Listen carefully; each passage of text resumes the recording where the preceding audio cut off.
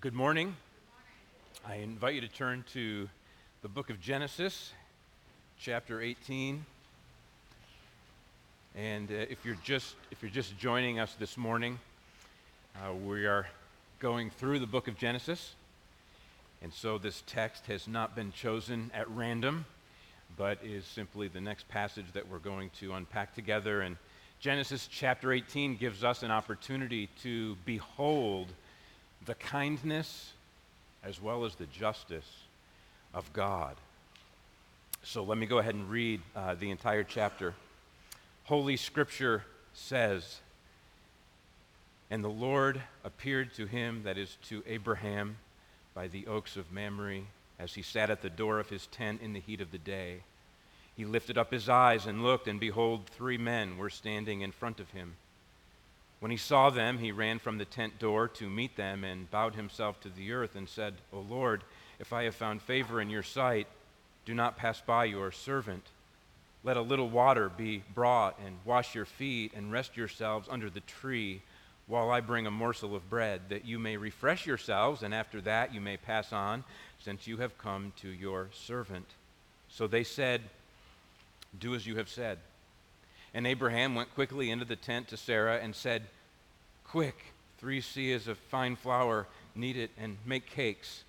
And Abraham ran to the herd and took a calf, tender and good, and gave it to a young man, who prepared it quickly. Then he took curds and milk and the calf that he had prepared and set it before them. And he stood by them under the tree while they ate. They said to him, 'Where is Sarah, your wife?' And he said, 'She is in the tent.' The Lord said, 'I will surely return to you about this time next year, and Sarah your wife shall have a son.' And Sarah was listening at the tent door behind him. Now Abraham and Sarah were old, advanced in years. The way of women had ceased to be with Sarah. So Sarah laughed to herself, saying, 'After I am worn out and my Lord is old, shall I have pleasure?' The Lord said to Abraham, 'Why did Sarah laugh and say, shall I indeed bear a child now that I am old? Is anything too hard for the Lord? At the appointed time I will return to you about this time next year, and Sarah shall have a son.' But Sarah denied it, saying, 'I did not laugh,' for she was afraid. He said, 'No, but you did laugh.' Then the men set out from there, and they looked down toward Sodom, and Abraham went with them to set them on their way.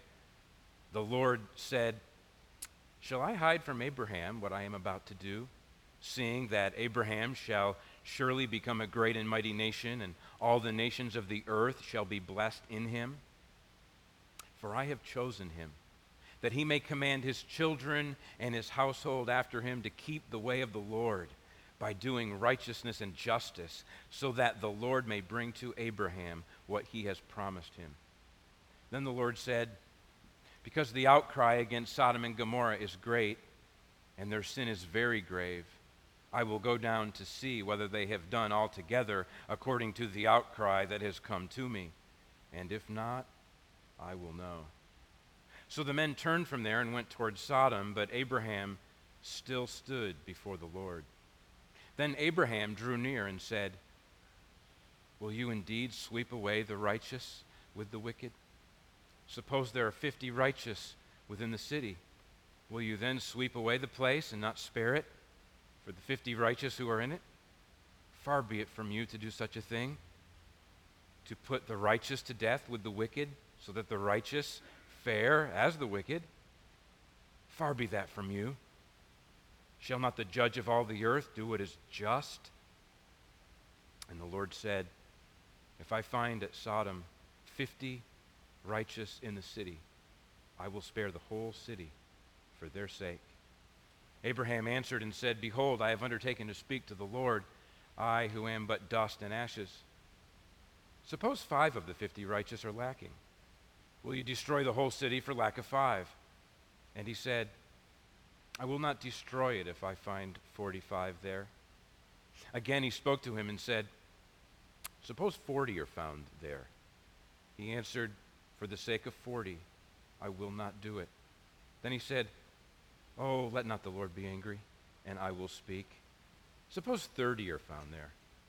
He answered, I will not do it if I find 30 there. He said, Behold, I have undertaken to speak to the Lord. Suppose 20 are found there. He answered, For the sake of 20, I will not destroy it. Then he said, Oh, let not the Lord be angry, and I will speak again, but this once. Suppose 10 are found there. He answered, For the sake of 10, I will not destroy it. And the Lord went his way when he had finished speaking to Abraham, and Abraham returned to his place. This is the word of God, and it is for our good. Let's pray. Father, we thank you for your holy word.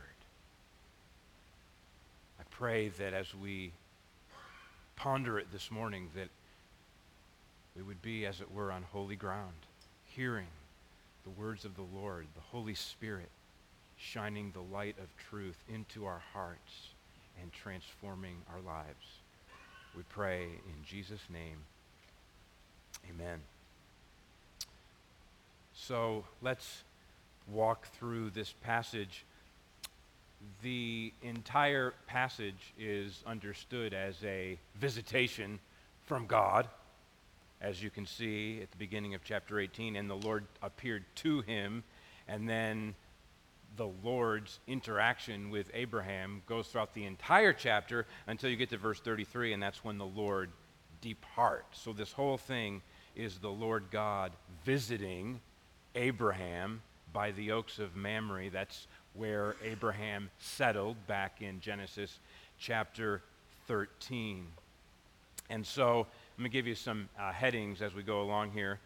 In terms of verses 1 to 8, Abraham shows hospitality to three mysterious visitors. And I say mysterious visitors because it's not necessarily obvious to Abraham right away that the Lord is the one visiting him. We know that the Lord's visiting him, but when Abraham is sitting there by the tent in the afternoon, when he opens up his eyes, what he sees are three men. And remember, Abraham is experiencing this in real time. Like, we have the authoritative account of what happened, and so we know that these three men are actually the Lord, Yahweh, and two angels. We will meet the two angels at the beginning of chapter 19. The two angels who left off in verse 22 of chapter 18, the two angels came to Sodom in the evening. So you have the Lord and two angels appearing to Abraham in human form. And so Abraham looks up and he sees three men. And although Abraham eventually discovers that one of the three is the Lord, capital L, capital O, capital R, capital D, Yahweh, Jehovah, he doesn't necessarily know that right away. When he says, "O Lord," in verse 3, that's the lowercase, L-O-R-D, Adonai. It's the same word that Sarah uses to refer to Abraham in verse 12, my Lord, my Adonai. It's the same word that Lot uses to refer to the angels who have visited him in chapter 19, verse 2, my Lords, my Adonai. So it's just a term of respect. And though Abraham probably doesn't know who these three visitors are immediately, he shows hospitality. He gets his entire household in order to provide a feast for these three visitors. And it reminds us of a passage in Hebrews chapter 13, verse 2.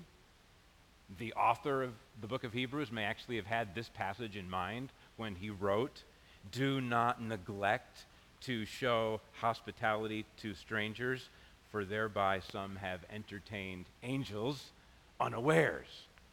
And while this is hardly the main point of the text, it is instructive that when we are commanded to show hospitality to strangers, and when strangers show up in our lives or at our door, if we discern in them goodwill and that they've come in peace, then we do well to spread a feast before them. But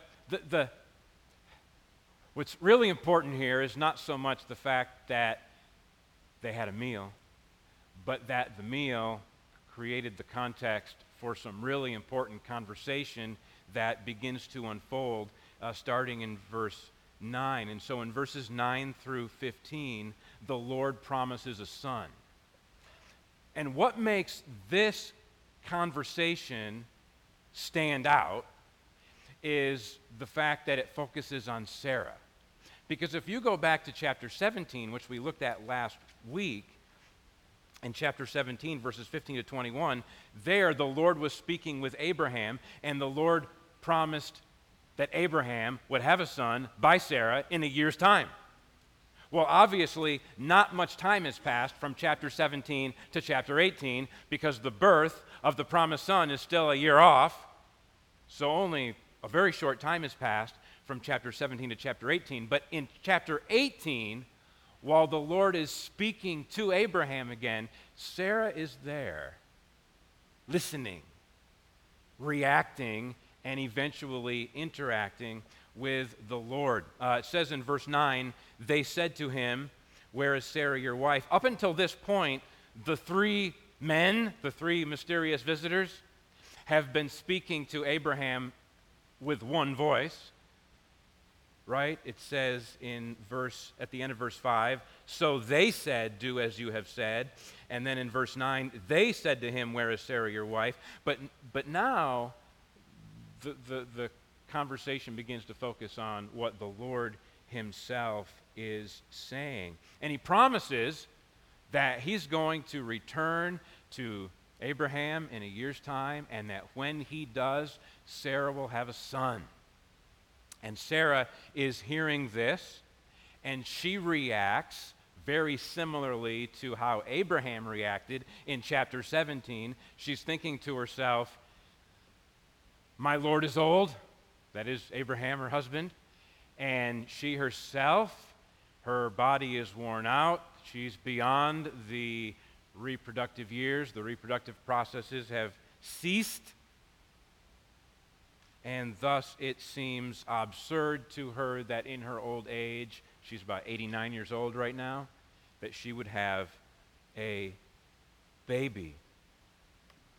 But the Lord said to Abraham in verse 13, "Why did Sarah laugh and say, 'Shall I indeed bear a child now that I am old? Is anything too hard for the Lord?'" I'm going to come back to that in just a moment, but what I want you to see is that this promise of a son to Abraham and Sarah in their old age is literally a laughing matter.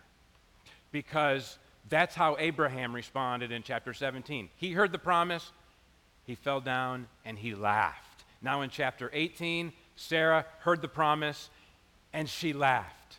And back in chapter 17, when the promised son was named, I passed over this detail last week, but we were told that the name of the son's going to be Isaac, and Isaac means he laughs.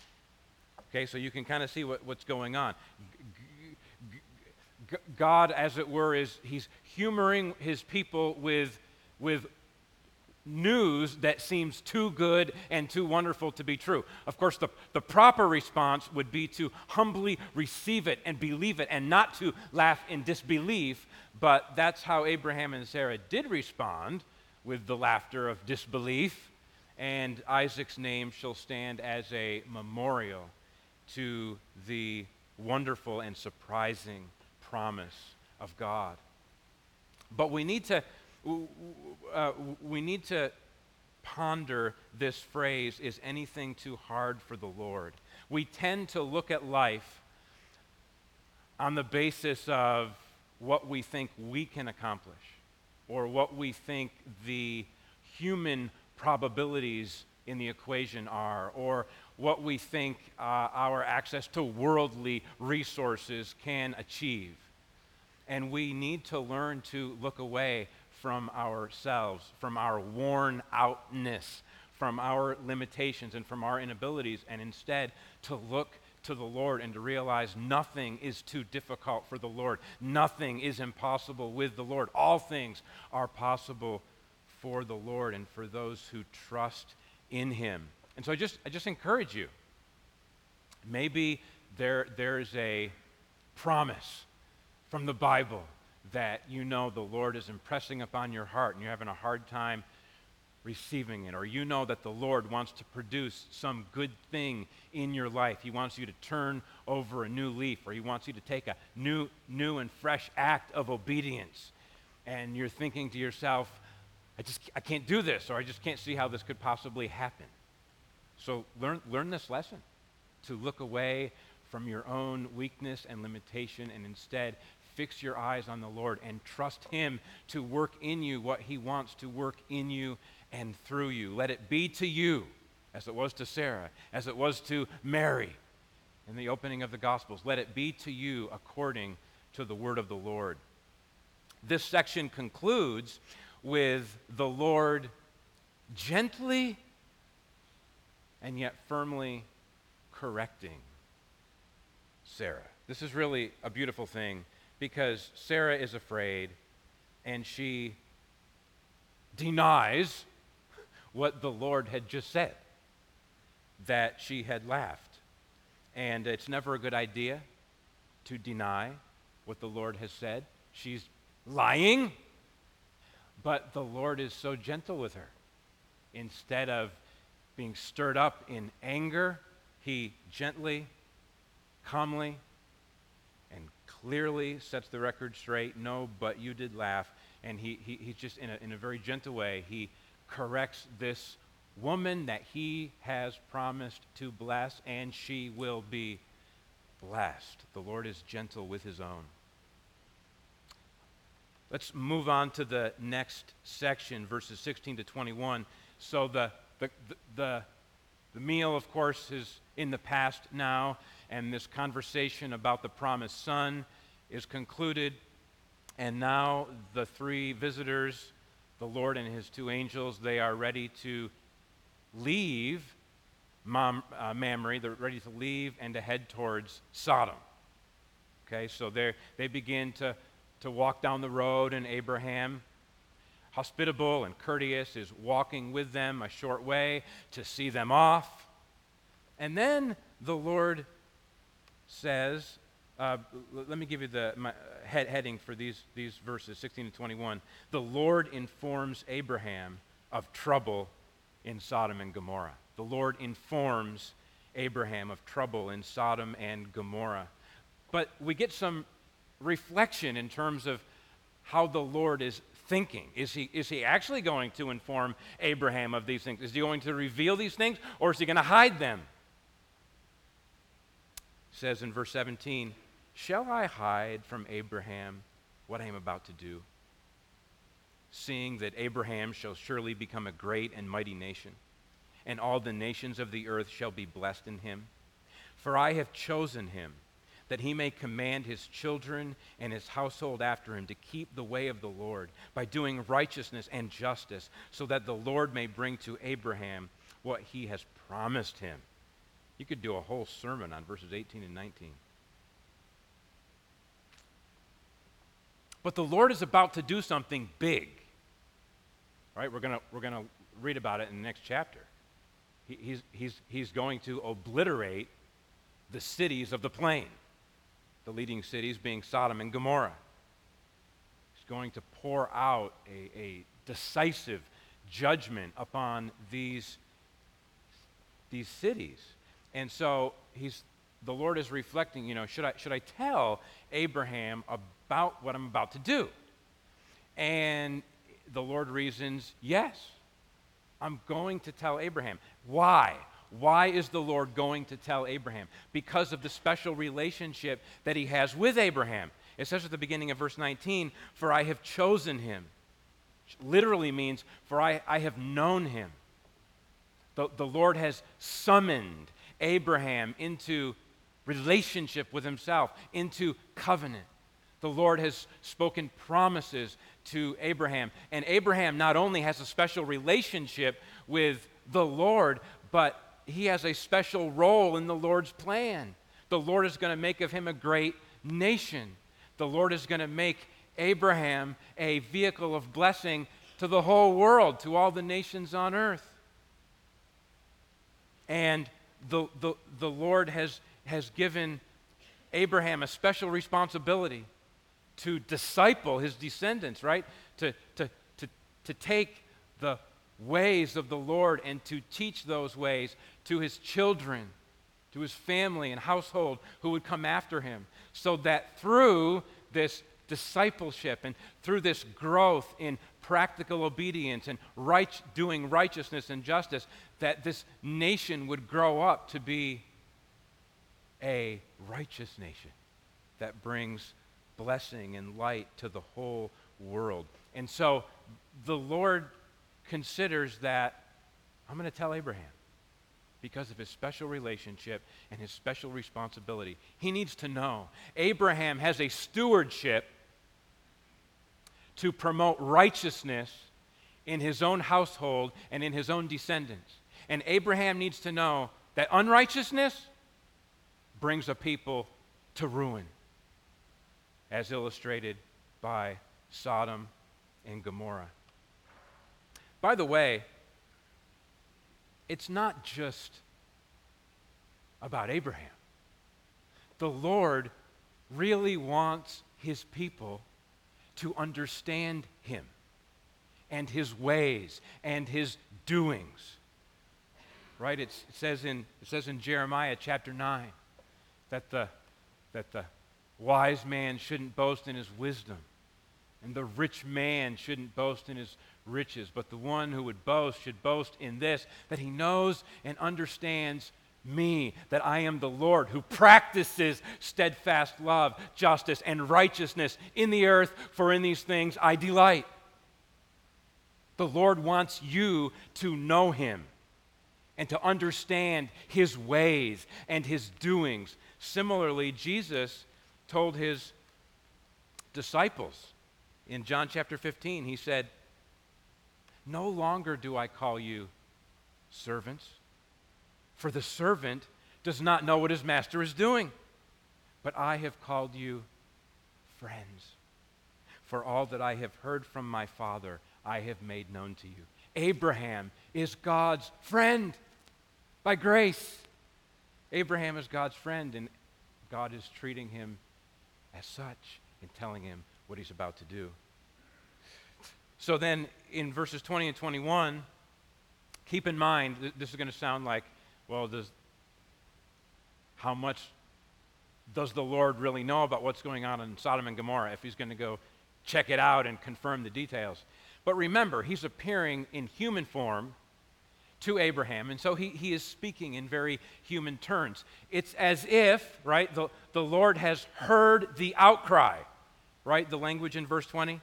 The outcry, the Lord has heard this outcry against Sodom and Gomorrah.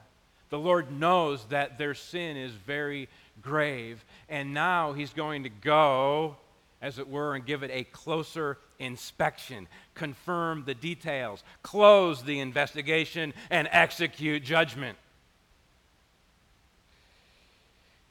Does that phrase, "I will go down to see," ring a bell?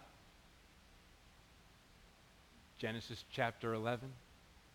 They're building a tower in Babel, and the Lord came down to see what these proud men were doing. And then he said, "I will go down and confuse their language and scatter the people." And that's exactly what he did. Remember this also, that God sees. Back in chapter 16, remember, we learned about Hagar, and Hagar called Yahweh El Roi, the God who sees. But whether that is good news or bad news for you depends on the quality of your walk with the Lord. For Hagar, the truth that God sees was a great comfort to her. But for those who are steeped in rebellion against the Lord, the fact that the Lord sees and hears and knows bad news because judgment is coming. So, the Lord informs Abraham about what he's going to do down in Sodom and Gomorrah. Now let's go to the final section, verses 22 to 32, where Abraham expresses concern for the righteous people who live in Sodom. We know that Abraham knows that his nephew Lot lives in Sodom. This is certainly why Abraham is especially concerned about the fate of Sodom, because his nephew lives there. Back in chapter 14, do you remember? Sodom was involved in this military regional conflict, and Sodom was on the losing side, and some of their people, including Lot, were taken as prisoners of war, and Abraham gathered his fighting men and went and rescued Lot. And rescued not only Lot, but he rescued the other residents of Sodom. So Abraham is concerned for his nephew. And before we get into the dialogue here, I want you to notice verse 22. It says, "So the men turned from there and went toward Sodom, but Abraham still stood before the Lord." All throughout this chapter, there are many different people involved in what's going on. You have Abraham and Sarah and the young man who helped to prepare the meal, and you have the three mysterious visitors, the Lord and his two angels, at least these six. But now, of course, they're away from the tent, so the servant and Sarah are back at the tent, and now the two angels depart. They're going down to Sodom, and now you have this holy moment where it's just Abraham and the Lord.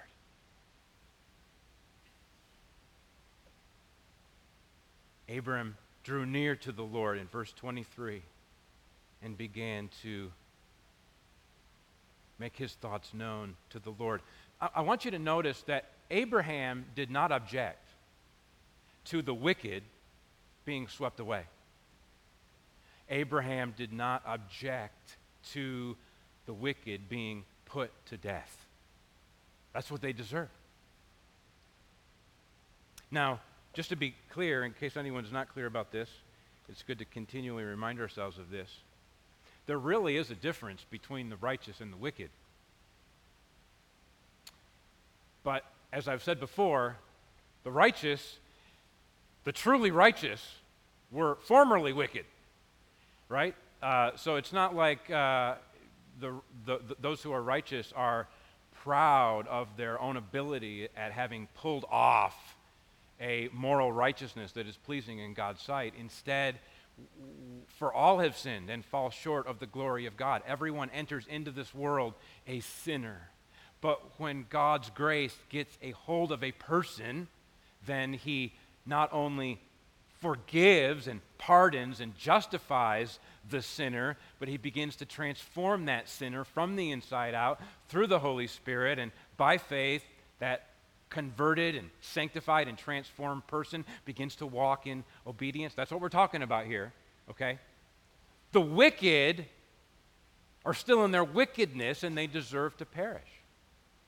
The righteous have been delivered out of their wickedness. They trust the Lord. They're growing in practical righteousness. God's promises are all over them.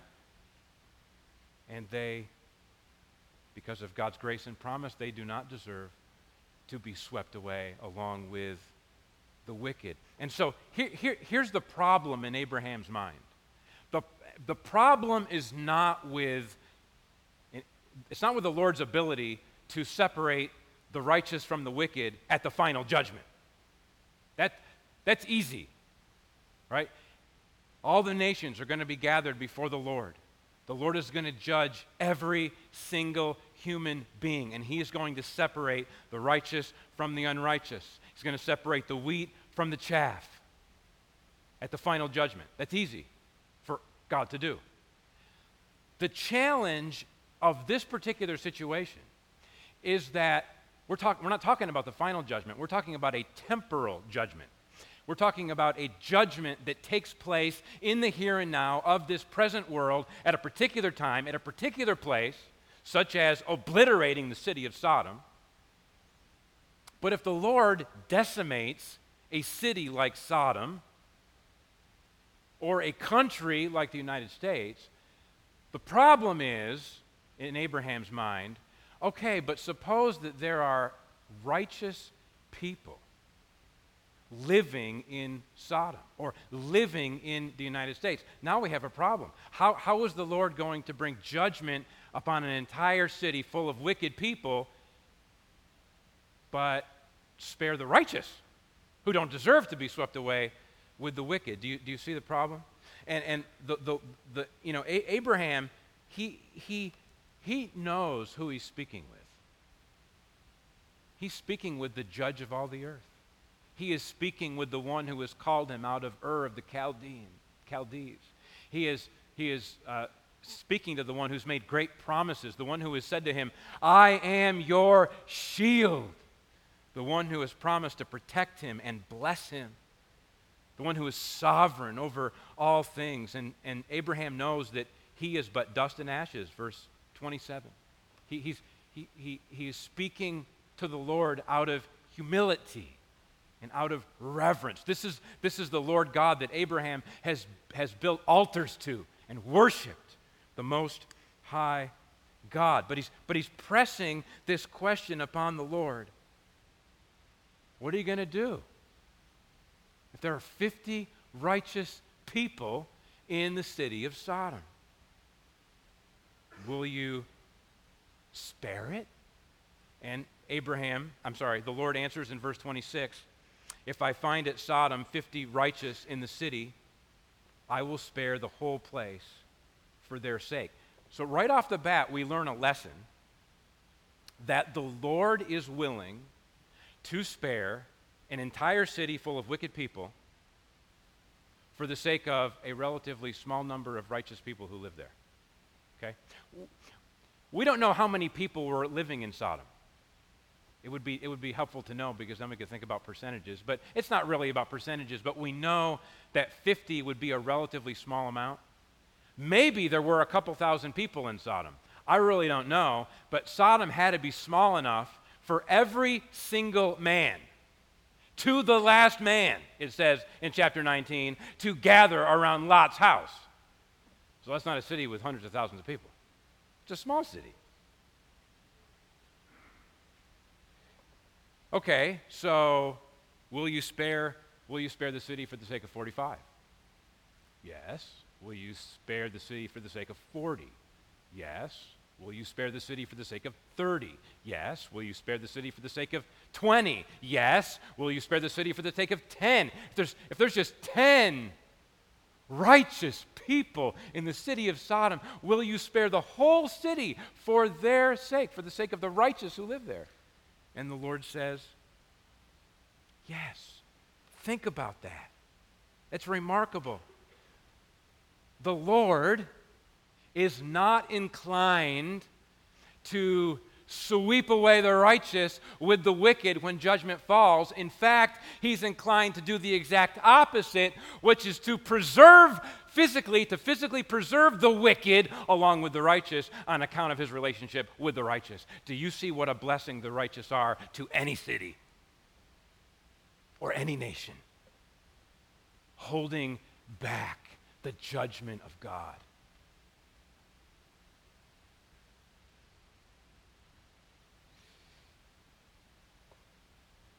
Well,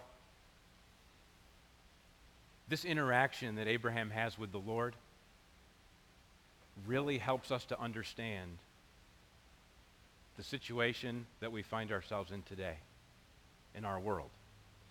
So, follow me here with this train of thought. The Lord preserves the righteous when he brings judgment upon the world. Sometimes he delays his judgment simply to protect and preserve his righteous ones. But when the Lord judged the ancient world and brought the floodwaters of judgment upon the whole earth in Genesis chapter 7, How many righteous people were there on the planet? One? We're not sure about Noah's family members. Maybe they were, maybe they weren't. But Noah was righteous.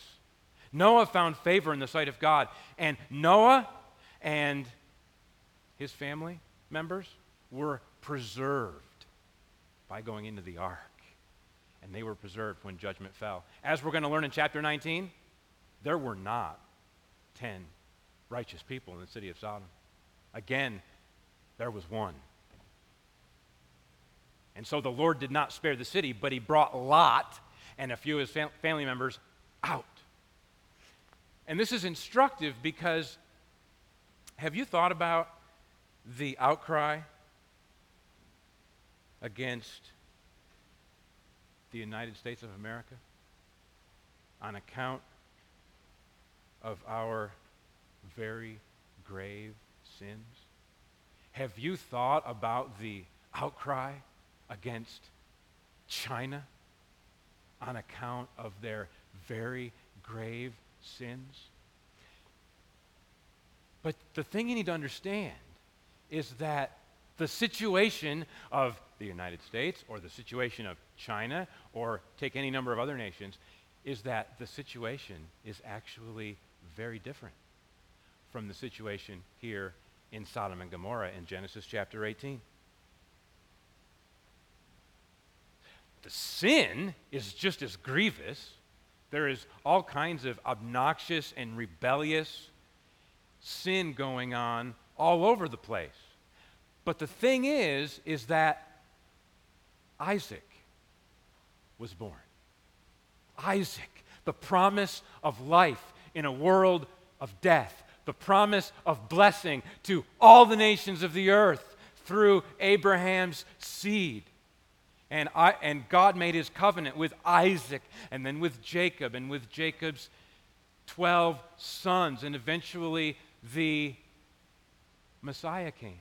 The serpent-crushing, death-defeating, sin-atoning Messiah. And you know what he said? He said, the risen Lord said, "Thus it is written that the Christ should suffer, and on the third day rise again, and that repentance and the forgiveness of sins should be proclaimed in his name to all nations, beginning from Jerusalem." And so here's what you need to understand. God wants you to understand the world as it actually is under his purposeful sovereign hand. And the truth of the matter is that there are not 10 righteous people in America. And there's not 20, and there's not 30, and there's not 40, and there's not 45, and there's not 50. There's millions. There are tens of millions of people in China who have sworn allegiance to the Lord Jesus Christ. And so, what that means is that the appointed time of God's judgment upon these wicked nations is not yet, because his people are here, many of them. Yes, percentage-wise, it's still a small minority, but it's a substantial minority, the church of the Lord Jesus Christ, where the Holy Spirit indwells his people and empowers them. And thus, we have this opportunity in these evil times. We have the opportunity to represent our Lord, to proclaim his gospel, to demonstrate the beauty of his righteousness. And we warn people. We warn people that judgment is coming. But right now, we give that solemn warning under the sunshine of God's mercy, whereby he treats the world far better than it deserves to be treated because of his people who are in his appointed place at this appointed time to do his work and represent his message. The judge of all the earth always does what is just. Sodom and Gomorrah are going down. Lot is going to be rescued.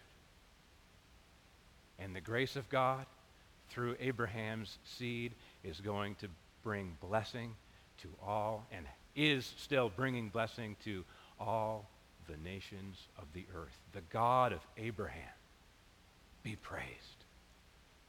Let's pray. Father, I pray that we would understand you. Father, I pray that I thank you that you do not treat us like mere servants so as to leave us in the dark, but you treat us as friends to whom you reveal your words and your ways and your plans. Father, I pray for South Paris Baptist Church that we would be good and humble and faithful stewards of the gospel message, and that it would continue to transform our lives so that people can see the beauty of your holiness in the lives that we live here in Western Maine. We pray in Jesus' name, amen.